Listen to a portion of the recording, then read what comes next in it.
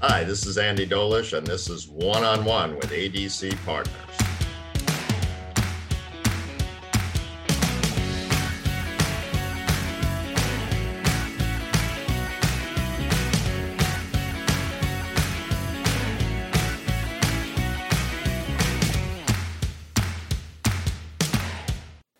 Hi, this is Dave Almy of ADC Partners.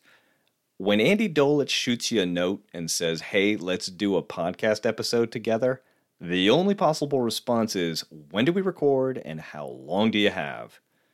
It's fair to say that Dolich is a legend in the sports business world. He's sat in the big chair for teams in 3 of the 4 major pro sports leagues. He's overseen both championship seasons and epic losing ones. He's worked for some of the greatest owners in sports and, well, other owners as well. In short, he's one of the guys who helped transform sports business from an almost quaint operation into the multi-billion-dollar economic behemoth that dominates the cultural landscape today. Best of all, Andy has opinions, and he is not afraid to share them. In this episode, he lays into the Oakland A's ownership, laments the impending demise of the Pac-12, and gets fired up about the fan-controlled football league, and much, much more. So buckle up, Buttercup. Here comes Andy Dolich. You were president of the Oakland A's for a considerable amount of time. And you, I think it's fair to say, sort of at the apogee of the A's experience with the whole Billy Ball piece and World Series appearances and wins. You know, Rob Manfred, the commissioner of Major League Baseball, just said, look, the condition of the Coliseum is a serious problem. It's not news. It's not a major league quality facility at this point. What's your take on what happened with the A's? And are they even going to be playing in Oakland in the next 3 years? Dave, it's so maddening and hurtful for so many people who worked in the organization under the Haas's. I was lucky enough to be there for 14 years. You talked about World Series, great players, massive fan base. And when I see what's happened now, there's a few points that people seem to forget. Okay. Number one, any business, and you guys analyze a lot of businesses, you have a lot of interactions. Teamwork, leadership, and trust. If you have teamwork, leadership, and trust in any undertaking, you can usually be successful. If you look at the current circumstance in Oakland, and we'll work backwards. Okay. Teamwork, nope, I don't think so. Not happening. And the entities are elected officials, the baseball commissioner, and the other 29 owners. And John Fisher, who, when I bring this up, people go, that's not possible. John Fisher has owned the team for 17 years. I saw that the other day and rubbed my eyes and did a double take. 17 years, and this sounds made up. He has never once spoke publicly about why he owns the team. He's never even been on the ADC Partners podcast. Despite multiple outreaches. I mean, it sounds comical, but it's true. Now he's had spokesperson over time, Lou Wolf, and now President Dave Cavell. But the level of non-involvement between the elected officials, John Fisher, and Major League Baseball is maddening. I got to say, and I'm going to break in for 1 second here. Baseball is kind of famous for having some outrageous owners. And the one that pops right into mind is kind of the Marge Schott thing, right? And for people who are not familiar with Marge Schott, former owner, I mean, you, first of all, get to Wikipedia right away and look up Marge Schott, right? Because her dog, Shotzi. Yeah, her dog, Shotzi, used to go and relieve himself on the baseball field and all this kind of stuff. Really a challenging owner.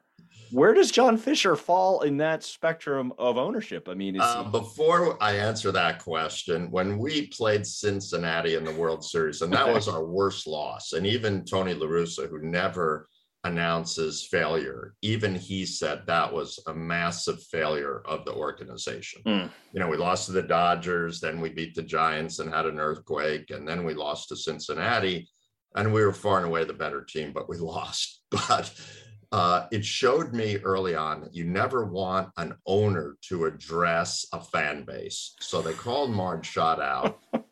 Marge Schott out. She's at home plate with Shotzi. And this is a time when we were engaged in hostilities in the Middle East. And she might have had a cocktail before. I can't imagine. She was hoping for the best for all of our troops in the Far East. She actually said that. All of our troops in the Far East. Maybe she had a cocktail, but knowing what I know about Marge Schott, maybe not. Anyway, back to ownership. Where does John Fisher stand in the pantheon of ownerships? We wouldn't know because he doesn't talk. You really don't hear much from any other owners. The Giants really don't talk. And at one time, because of his father, Don, the founder of the Gap, solid businessman, great corporate citizen of San Francisco, they owned a piece of the Giants. And John said, well, if we own a piece of the Giants, why don't we own all of a team across the bay? And I don't know that John has any significant involvement in Oakland other than the team. So the strangeness in this is not to know what the man's strategy is. Now, clearly, he's trying to create a horse race between Vegas and Oakland. Well, Oakland doesn't have any horses. Right. There's no money there. And when the A's came out months ago with their $12 billion new urban ballpark city, and I went, that was $12 billion. I'm checking my couch cushions. What are you talking about? No. Even Mission Bay now, which is a miracle. We'll talk about that. Is that worth $12 billion?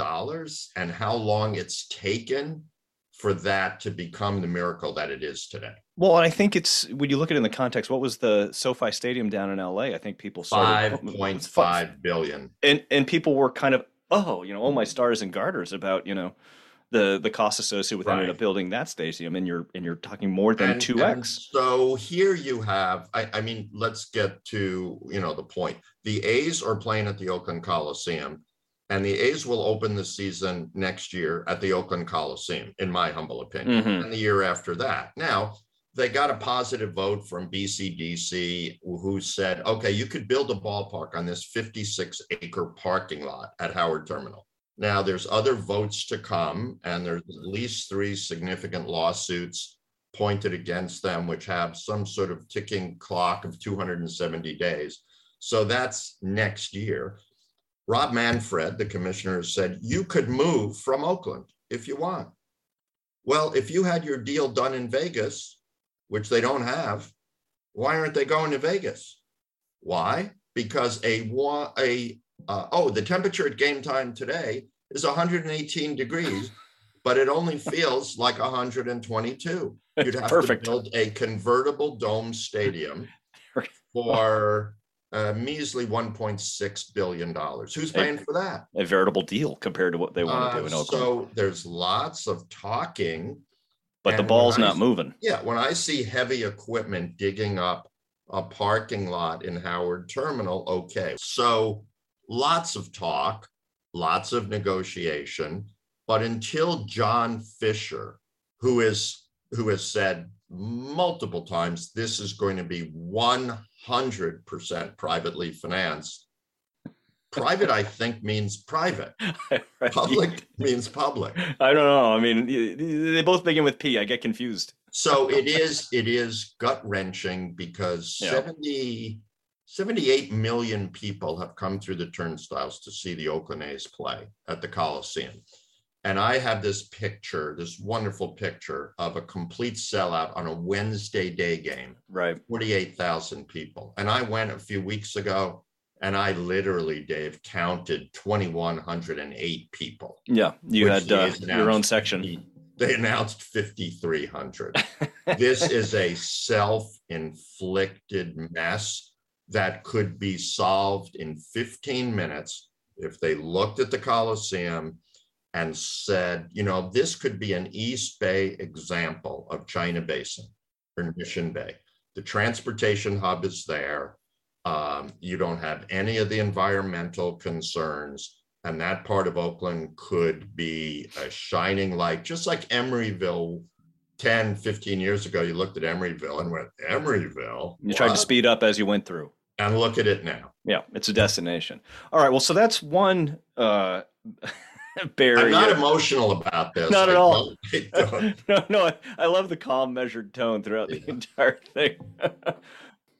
Okay, so from one challenging Bay Area sports property to the next one, the former Pac-12, which is now again the Pac-10, which could be, if depending on which news report you hear, could soon be the Pac-6 or the Pac-4. What the hell happened to the Conference of Champions?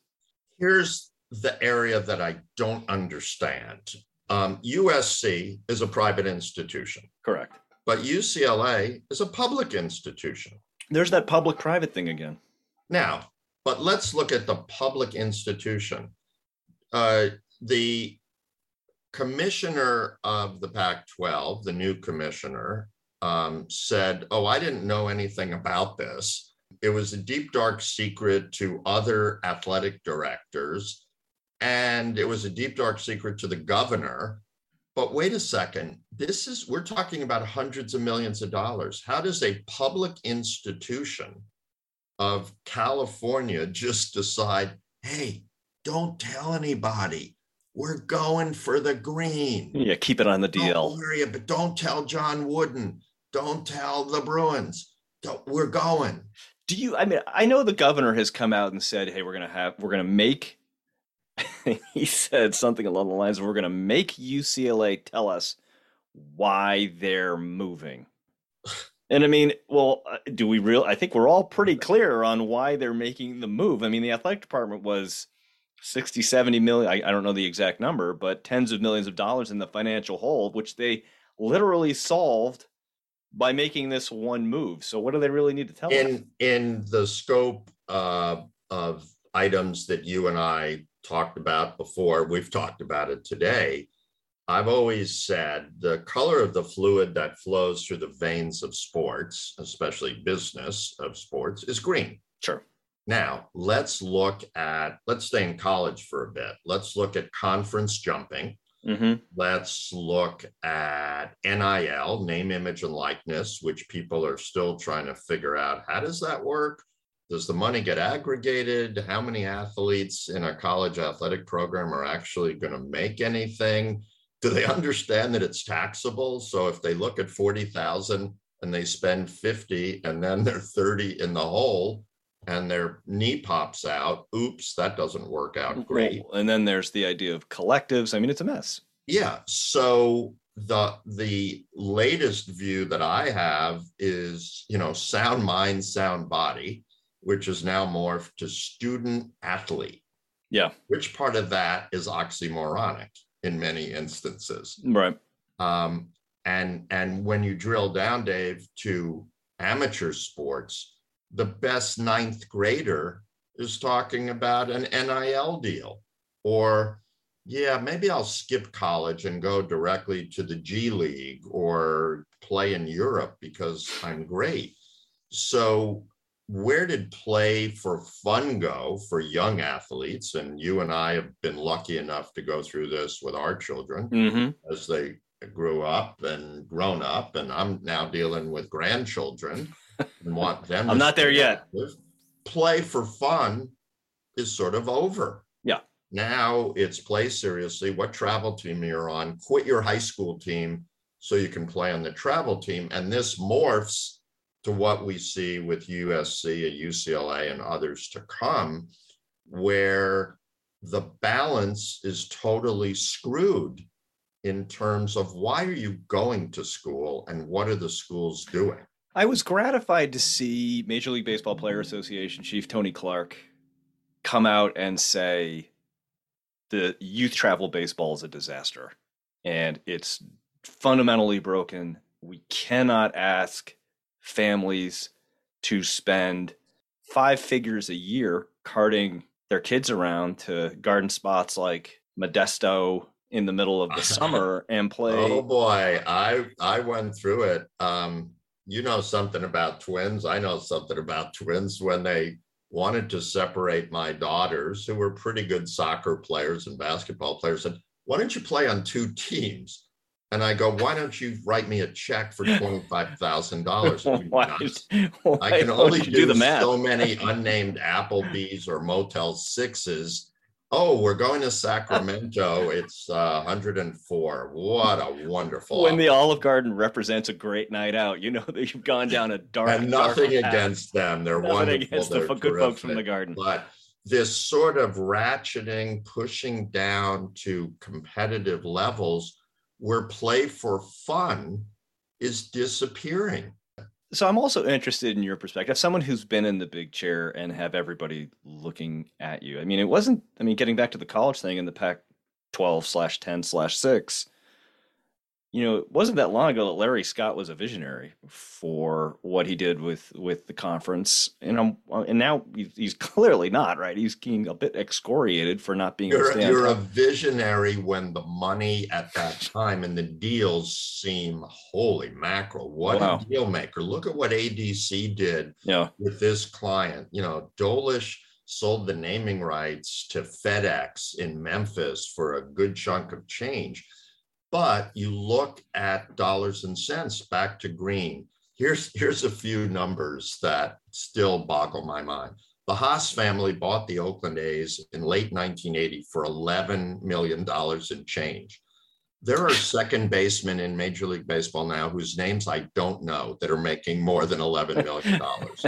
The DeBartolo family bought the 49ers from the Morabito family for, I think, $18 million. Franklin Muley bought the Warriors for $18 million. And today, Joe Lacob's running around like, yeah, we're worth $5.2 billion. $5-6 billion. It's become an entirely different animal. And you look at it, and back to our point of USC and UCLA, where for years their venues would be chock full of paying fans, parking, bratwurst, beer, soda. Now, I think they just released the prices that it takes a family of four to go to a major and there's baseball fewer game. And fewer people there. And the remainder, Stanford, Cal, Oregon, you and I traded messages. The athletic footwear business in the United States last year accounted for $40 billion of revenue. Now, there's some swooshes and there's some Under Armours and there's some other companies in there. A lot of that is made through participant athletes, deals with schools. And what is Phil Knight thinking? He's underwritten massive positive programs at Oregon, his school, and at Stanford, where he went to B school. How is he viewing this see you later by USC and UCLA? Because that's damaged the conference significantly. And Mr. Klaviakov, like, oh, what a wonderful new job this is. Do you have advice for him? I mean, if you bumped into him on the street and thought about it from your perspective of having been in just about every major professional league I can think of and being in the big chair, do you look at him and say, I'm going to buy you a cup of coffee because I want to tell you this? Well, you never want to pontificate because you don't know all the details. But I believe that with all of this movement, with the massive amounts of capital that are available. Just at Cal Berkeley, you look at people men and women who have gone on to be leaders in businesses, not just in this country, but all over the world. Stanford, Oregon, Washington. I would bring a task force together in non-secretive mode and say, okay, here's the circumstance. What are we going to do about it? Right. How proactive can we be? How agile and nimble can we be? And more importantly, if you have people like Phil Knight, who I do think represents the quality of sound mind, sound body, why don't we go back to that? Why don't we look at schools and create our own, what I've talked about, SAC conference? And then go like, what's an SAC?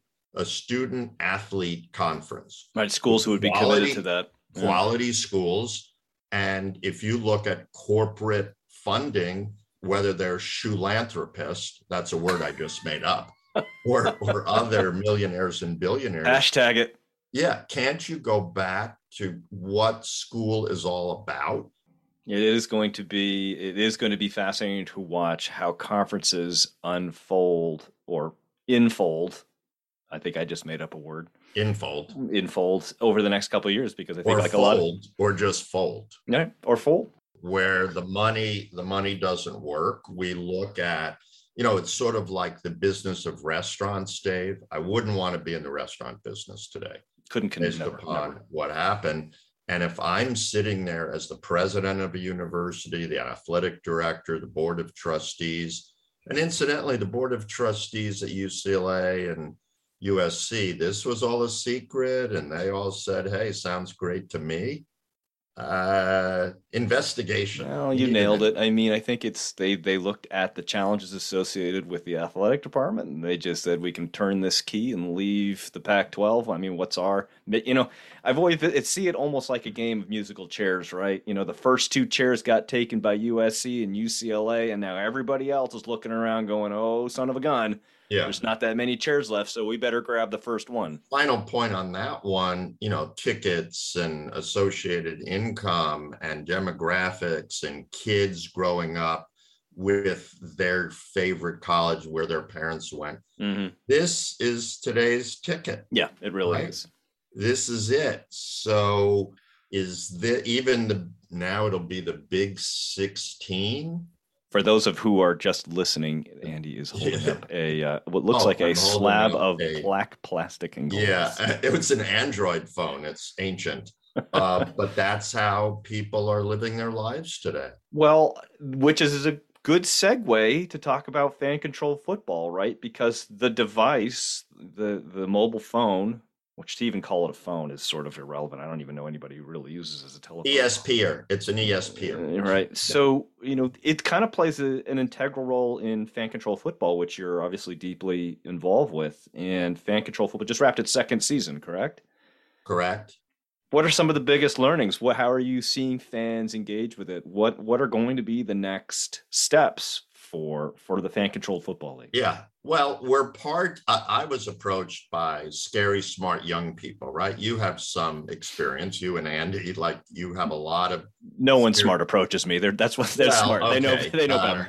and they go, well, what about this? And how about that algorithm? And, can you do this? And tell me about, cyber world and let's talk crypto and like, whoa, settle down. Yeah. So when those are made up words. Yeah. When these guys first came to me, it was like, hey, you were involved in TBT, the basketball tournament, wonderful tournament in year 9. I was watching last night from the Rucker Park. World famous Rucker. Oh, it was just magnificent. Anyway, I like to see what's out there in the windshield, not the rear view mirror. Mm-hmm. And what immediately grabbed me was we're going to take the fans in behind the curtain because that's where everybody wants to be. And I said, tell me more.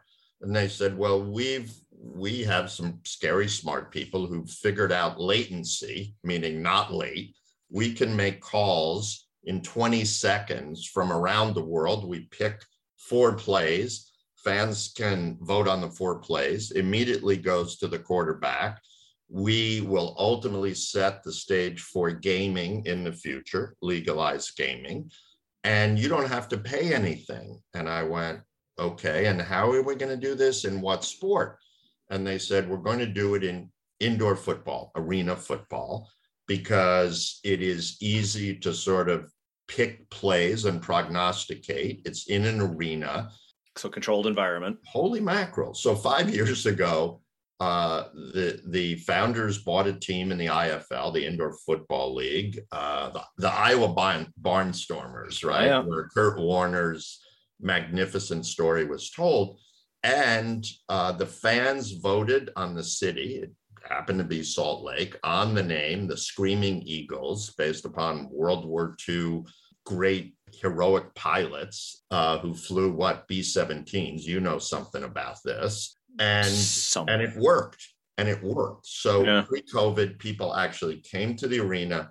but people from all over the world were calling plays. So was this fan-controlled football versus other arena control, Yes, just arena and football they teams? let us play. Yeah. They let us play with sort of our protocols. Yeah. And it worked. And then the founders said, well, maybe we should buy the rest of the league.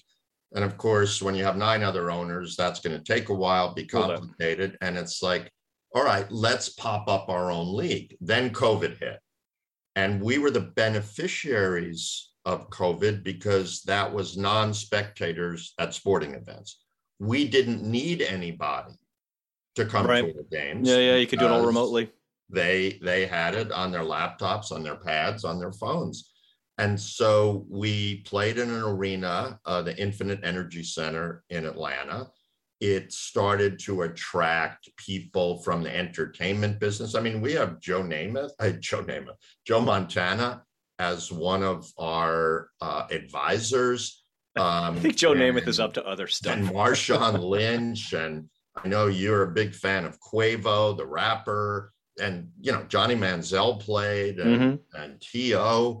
played. And people started to go, holy mackerel! And there's so many great athletes in every sport. Yep. That might not be starters on a big team.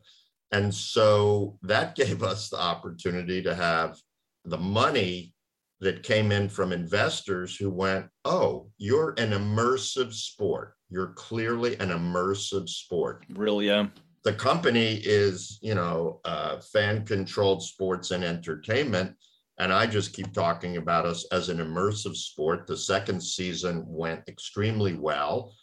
We had spectators at our arena that we built. It's sort of our own FCF dome called Pullman Yards, where they used to make Pullman rail cars. Oh, cool. Going back to what we talked about a while ago.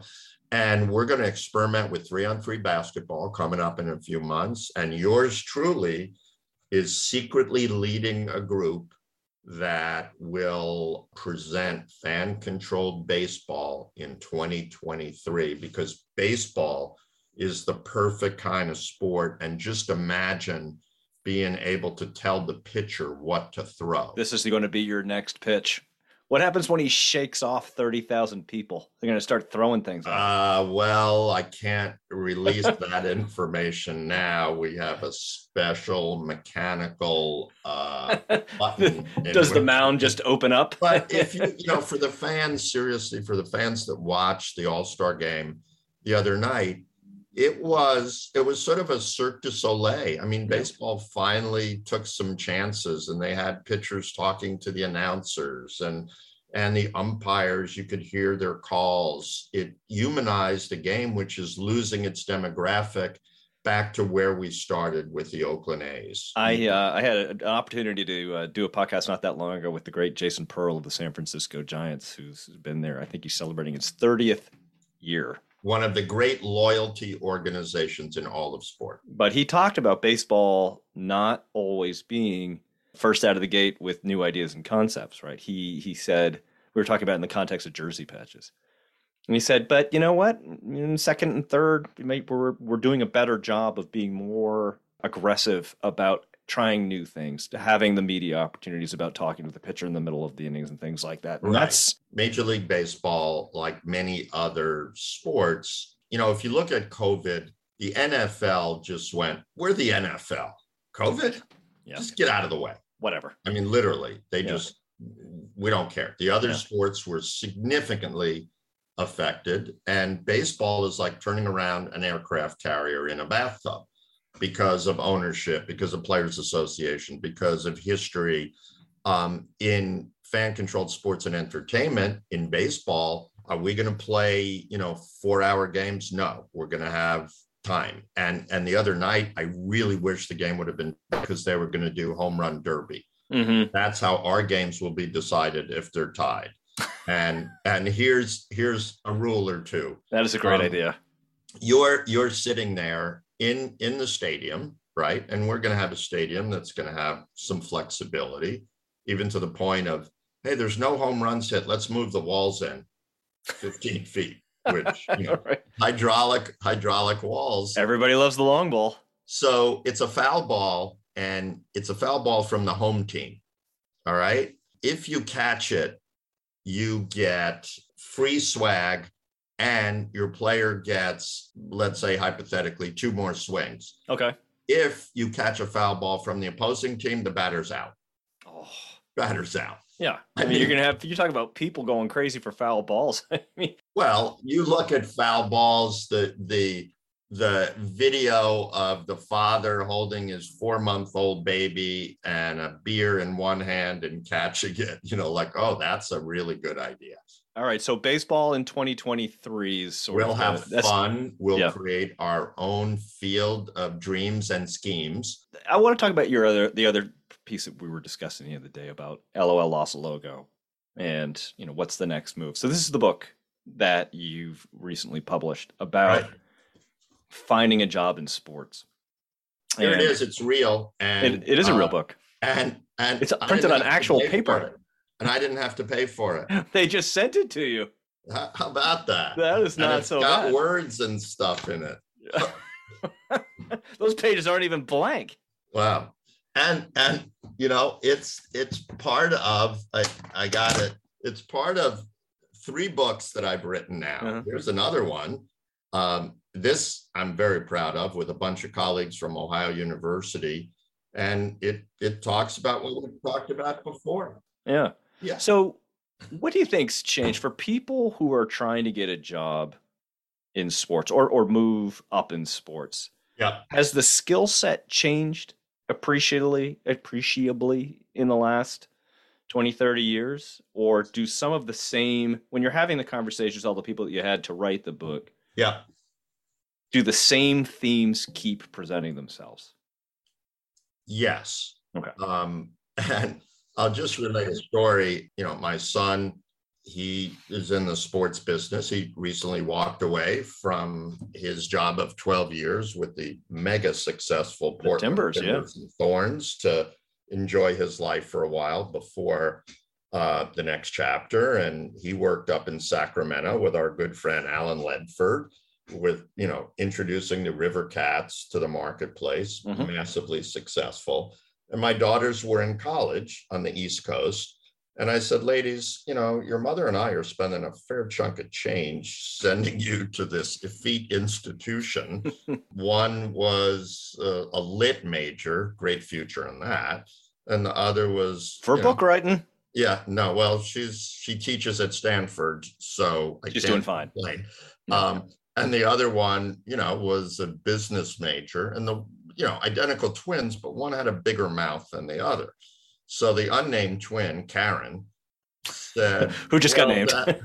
Well, Dad, let me see if I got this correct. You've had a great career. We've been able to run around the offices of the Oakland Coliseum playing, tag and stuff. Our brother at that time, he's working in minor league baseball.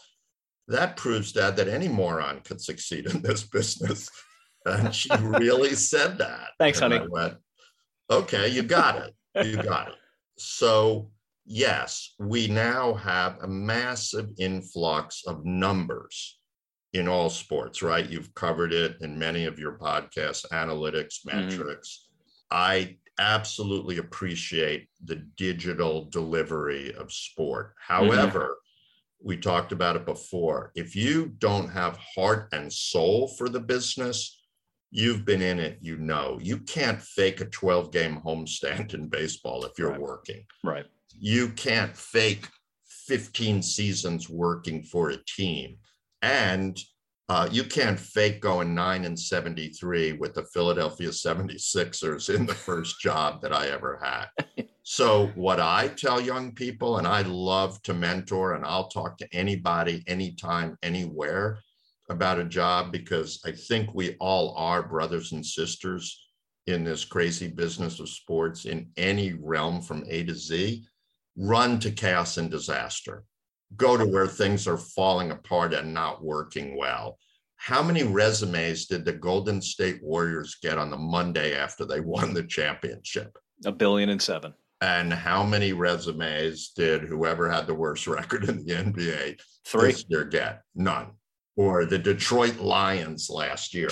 That's where I want to go. That's what I tell young people. And even though we have so much more sophistication in today's world, you still have to generate money. Where did this conversation start today?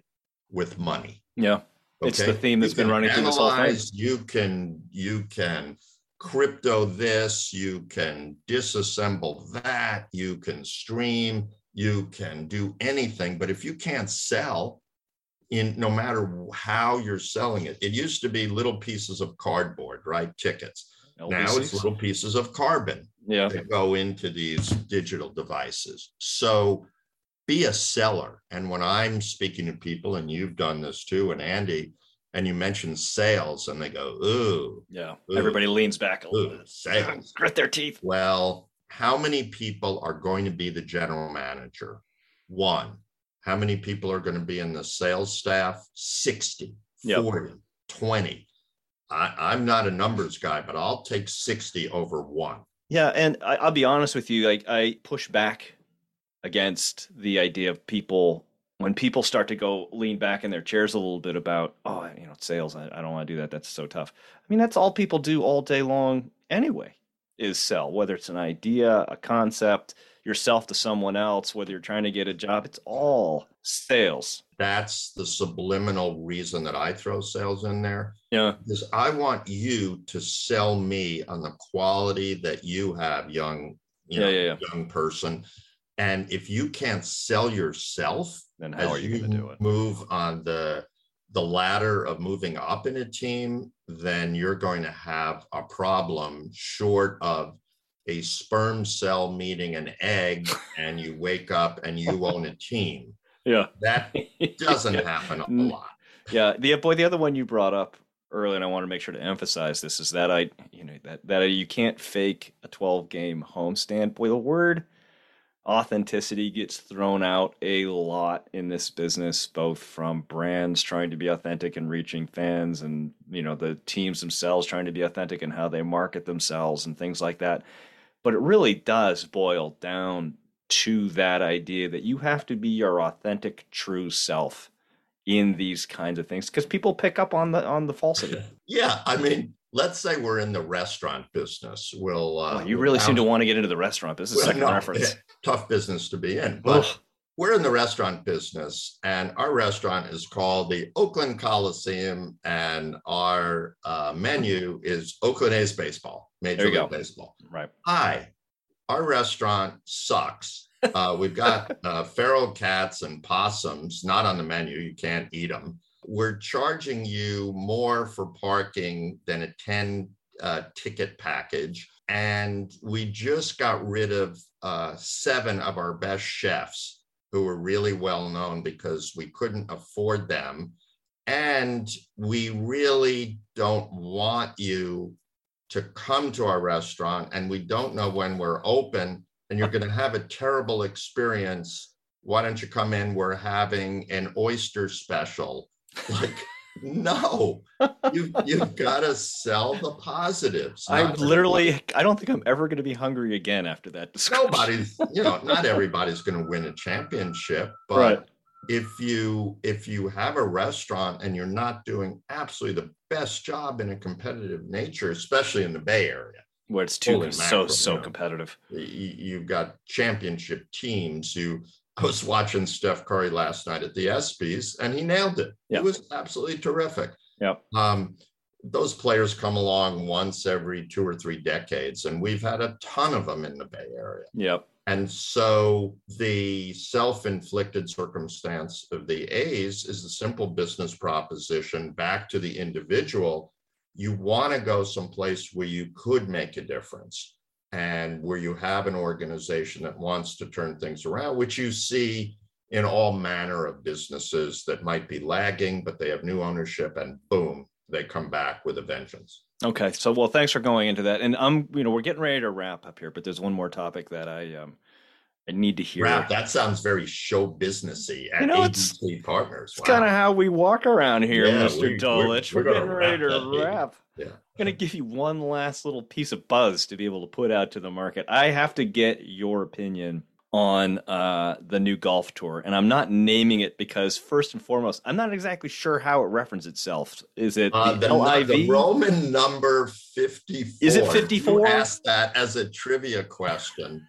Most people, we're not going to mention the name, right? All right. But most people would go, I don't. It would either be the first name an actress, last name Tyler, Okay. or others, and they'd go 54. The 54 tour? What is it live? Is Do it you live? know what it stands for, the 54? I have no idea.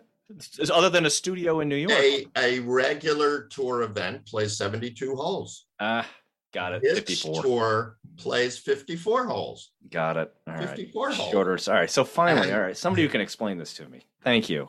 All right. So that's not them.